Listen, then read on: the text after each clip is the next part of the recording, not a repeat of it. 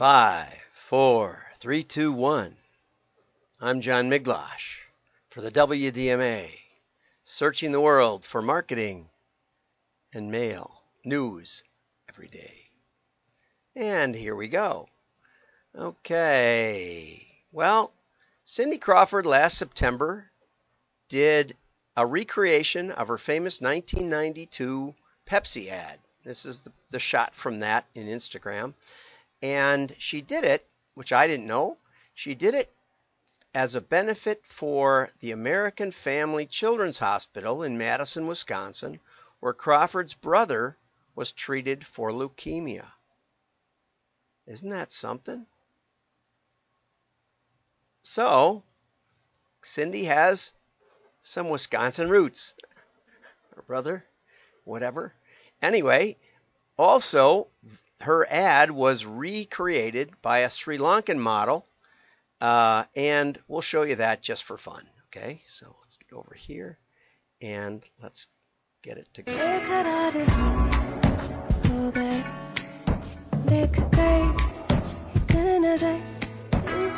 And the young men are watching the young lady who pulls up in a motorcycle, gets her Pepsi.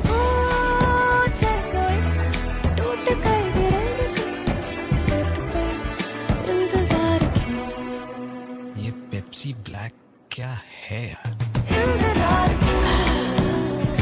So anyway, in the original, it's two young boys who say, "Oh, that new Pepsi can's amazing," or something like that. So it loses a little bit in the translation, but I think it's fun that they have redone it. And thank you, Cindy, for the fundraiser for the Madison Hospital. News you'd never hear anywhere else. That's what we specialize here. Okay, so let's get over to the rest of the news. And first off, Ray Schultz, my old friend Ray Schultz, has an article in Email Marketing Daily. He says it now costs much more to acquire a new customer, and should be noted, this is all about digital acquisition costs. Okay, customer acquisition costs are rising and hurting profitability for brands, according to a new study by Simply DX. Okay, merchants are now losing $29 for every new customer, compared with just $9. That's more than a 300% increase. Is that right? 9 times 3 is 27. I think so. Ray says it's a 22.22%, 200%. I guess he's right. Yeah. Don't do math on live TV. 100% would be 18 and 200% would be 27. Okay, you're right. 222. You got me there. Okay, so moreover, the study says acquisition costs have risen by 60% in the past 5 years. Okay, some of the factors: the introduction of the new Apple operating system that allows users to block third-party cookies, the demise of third-party cookies mostly by other browsers, the increase in consumer privacy legislation such as CCPA and GDPR, which limits your ability to utilize the available third-party data. And according to the study, email is no longer useful in customer acquisition, given the need to have permission before contacting the prospects, the standard best practice. Difficult to do. So, repeat sales are up, but brands must place a renewed focus on collecting first-party data on brand websites, including email address, maybe even physical address. Doing that and gaining consent to market are linked to brand profitability, the company adds. 69% of shoppers prefer to check out a brand on their site as opposed to checking out social. Social is a massive opportunity to tap into the fire hose of eyeballs. That's exactly what it is. A fire hose of eyeballs by injecting shoppable content into social feeds, says Charles Nichols, But of course, the trouble is that it's hard to shop, and customers. Nichols adds, it's very clear though that the best practice is to direct engaged traffic to the brand site to buy. It's what most shoppers want. 70% want to go to the real website. And it enables brands to build an ongoing relationship that turns a first-time shopper into a profitable repeat shopper. What's interesting to me is that, only recently have the e-commerce brands figured out that repeat shopping is the key. It was so inexpensive to acquire new customers, and they weren't very valuable, so they would just say, oh, let's just spend the money and get new customers, continually marketing to the moving parade, which is okay, I suppose. If you have a hot dog stand on Route 66 and people are going by, you can make a living at it. But most local restaurants need repeat customers. Okay, now let's get over to the meat of the show, which is that catalogs are still relevant. And this is from my friend Jonathan Zhang at Colorado State, I believe, and it's in Harvard Business Review, How Paper Catalogs Remain Relevant in a Digital Age. Okay, wow, that sounds like a pretty good article. Okay, the costs of digital advertising are skyrocketing. Right. Prices on platforms like Meta, Google, TikTok grew by anywhere from 61 to 184% year over year in 2021, in just 1 year.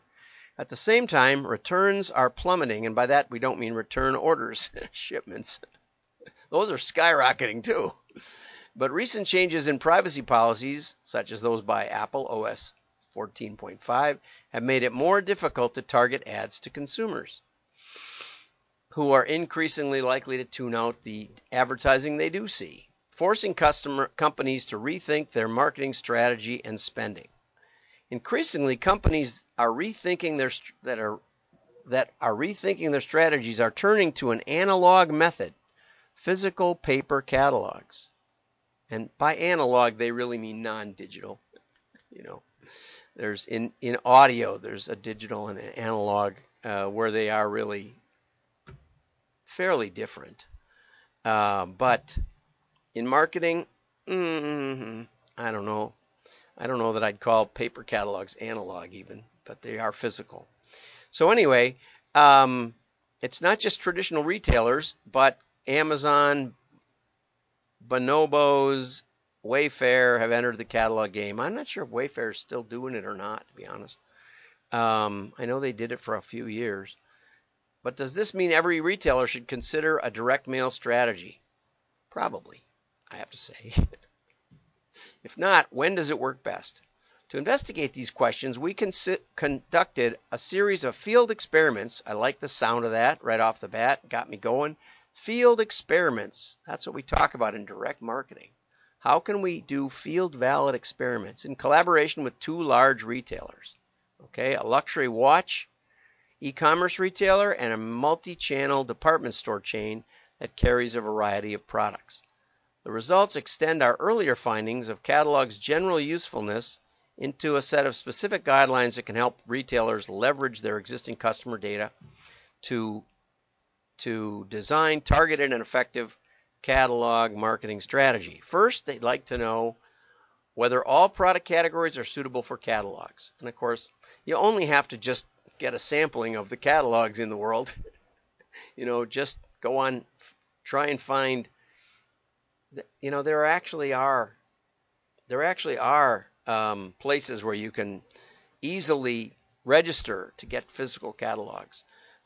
I don't have the link handy, but maybe I'll find it and put it in the description. But a quick survey of the catalog genre will show you that not every product is equally represented. And oftentimes, catalogs work best with interesting products that have a story to tell. And that's kind of always been the case. But part of it is because catalogers, looking at all the profitability, not just the return on ad spend, are concerned about average order size. So, for example, when I was working with Dick Cabela, I told him that a significant portion of his fishing orders were his customers were buying one fishing lure at a time. and the average price was probably $5. I told him I didn't think he could fulfill that for less than 2 or 3, and the margin was only about 35%, which meant that, it wasn't possible to make any money. And that was probably not the right thing to say to Dick, that he had too many fishing lures. But what we were able to do is raise the minimum shipping and handling charge, which is what we did in those days, to $25. So if you ordered less than $25, you still paid the $5 for shipping or something like that, which made them a lot of money because it raised the average order size significantly. But anyway, yes, hedonic and experiential products will benefit more from catalogs than utilitarian, and I think that's right. If they're a commodity product, the best bet is to get it inexpensively at the grocery store. So the second thing they looked for was whether consumers differed in their need for touch. Excellent question. Excellent question. And then, what is the optimal balance between images and text? Okay. And so, when asking their first question, they did a new catalog campaign at the end of 2020 to 8,600 U.S.-based customers. And it wasn't clear whether this was the watch retailer. I think it was. Okay. But I just wanted to say to Jonathan that 8,600 catalogs, we would, just in testing lists head to head, we would almost never test smaller than a 5,000 piece segment to give us, I think it's a 5% confidence interval plus or minus. So 95% confidence interval plus or minus 5% or something like that. Anyway, the rule of thumb was we wanted to get 50 orders, and if you had a 1% response on rented lists, which was not an uncommon guess since we maybe hadn't mailed them before, 5,000 was a good test panel. With 8,600, you don't even have a 50-50 split. So very, very, very, very high or very, very low confidence interval, I would say, for your test results. You would love to get a catalog client that mails more like, minimum. For modeling, we try to mail minimum about 250,000 for tests, just to get in perspective here. And good tests, you like to do 500,000 or 600,000 in modeling. If you wanted to apply that 5,000 rule to have each cell, and you mailed 500,000, that's 100 cells, more or less. So you get a pretty good feel for what's going on. You may not do 100, you might do 50, but then you've got a good number in each. And if you're doing an A/B split in addition to that, those get pretty small pretty fast. So what I would suggest, Jonathan, is that perhaps we can work together on this and get you a bigger client to test these same conclusions. I'm not disputing the conclusions. I think you're spot on, but I would like to see a greater sample size. And that's one of the principles we use a lot in direct marketing. Okay, but in spite of the sample size, there was a 24% increase in purchases over those who received only emails, giving a lift of 870% ROI. This is 45% increase over the already impressive 600% ROI found in 2019. And I would just ask if that's EBITDA, because that's really pretty spectacular. Oftentimes, a 24% increase in purchases. If we said there was a $100 average order size, now with expensive watches, it could be a $500 increase in average order size. But so if it were a $400 average order size, a 24% increase would give you a $500 increase, or a $500 average order size. So that $100, but the margin on that at 30% would still only be $30. I don't think Usually to get these kinds of ROI at an EBITDA level, you have to go to, you have to have about 3 times the sales increase. So the sales increase, we would expect it to be 300 or 400%, and then that'll get you a good ROI. But oftentimes they're comparing return on ad spend. So I sent an invitation to Jonathan to see if he would like to do an interview, and maybe we can sort out some of these numbers. Nevertheless, very, very exciting numbers. He felt that during the pandemic, they had more time to peruse catalogs, and they welcome distraction from the screens. So therefore, the audience for catalogs is growing even as the pandemic subsides. Catalogs are increasingly appealing and effective. So then they did some tests with a department store chain, and one of the things they were trying to do, they created a variable that basically said this person shops more in the store than online, or this person shops more online than in the store. And what they found was that the return of catalog marketing on physical prone customers is 60% higher than e-commerce prone customers. And that we find consistently across the board, very consistent with our own test results. Customers have a higher preference for haptic and sensory experience when they are store customers, right? And we also find that customers who are, as we in the previous article noted, that customers acquired digitally have about a quarter of the value long term that customers acquired with catalogs have. Okay, and the last study was very interesting. They tested 2 different layouts, photos with minimal text versus photos with main product attributes and complementary short narratives. And what they found was that the short narratives are 40% more effective in sales and customer engagement than designs with only photos and product names. And that, again, is consistent with scientific advertising from Claude Hopkins from 100 years ago, is that longer copy actually sells better. Photos are great, but they also found that they were kept twice as long in the household. Finally, the hedonic and higher priced products do better, I think probably because they have a better story to tell. They're unique. Customers are interested in the experience of going through your catalog and finding items that they didn't know about, and with a little more copy, it tells the story more effectively. Hedonic and experiential brands such as Birchbox and Lego are implementing catalog strategies, whereas utilitarian brands like IKEA have discontinued them. Are catalogs right for you? For e-commerce retailers without physical stores, catalogs can effectively mimic stores' sensory experience to enhance customer affinity. And I'm not sure it's just the sensory experience alone, but when you get a large catalog in the mail, you know that merchant has something behind their marketing. A catalog like this, Bass Pro, 800 pages or something. Yes, it's an experience to go through, but it also, on its own, this mailing might have cost $20 million or something like that. If they did 7 million of them at $3 a piece, could easily be that. Could be more than that. A $20 million campaign, now you say, well, that's not much in TV advertising. Right.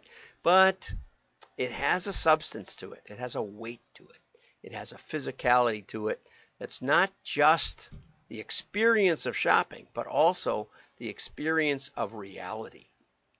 Okay, so high-quality physical catalogs with stunning imagery combined with compelling narratives can create a sensory awe that would be hard to replicate on a digital screen. Impossible. You can't convey 50, 100, or 100,000 SKUs in one package on screen. Can't do it. You can do it in a book like that. So thank you, Jonathan. I hope we can talk and perhaps we can work together to get larger test samples so that your findings are irrefutable. Have a great day. Like and share. Your friends will know you're smart. Bye-bye.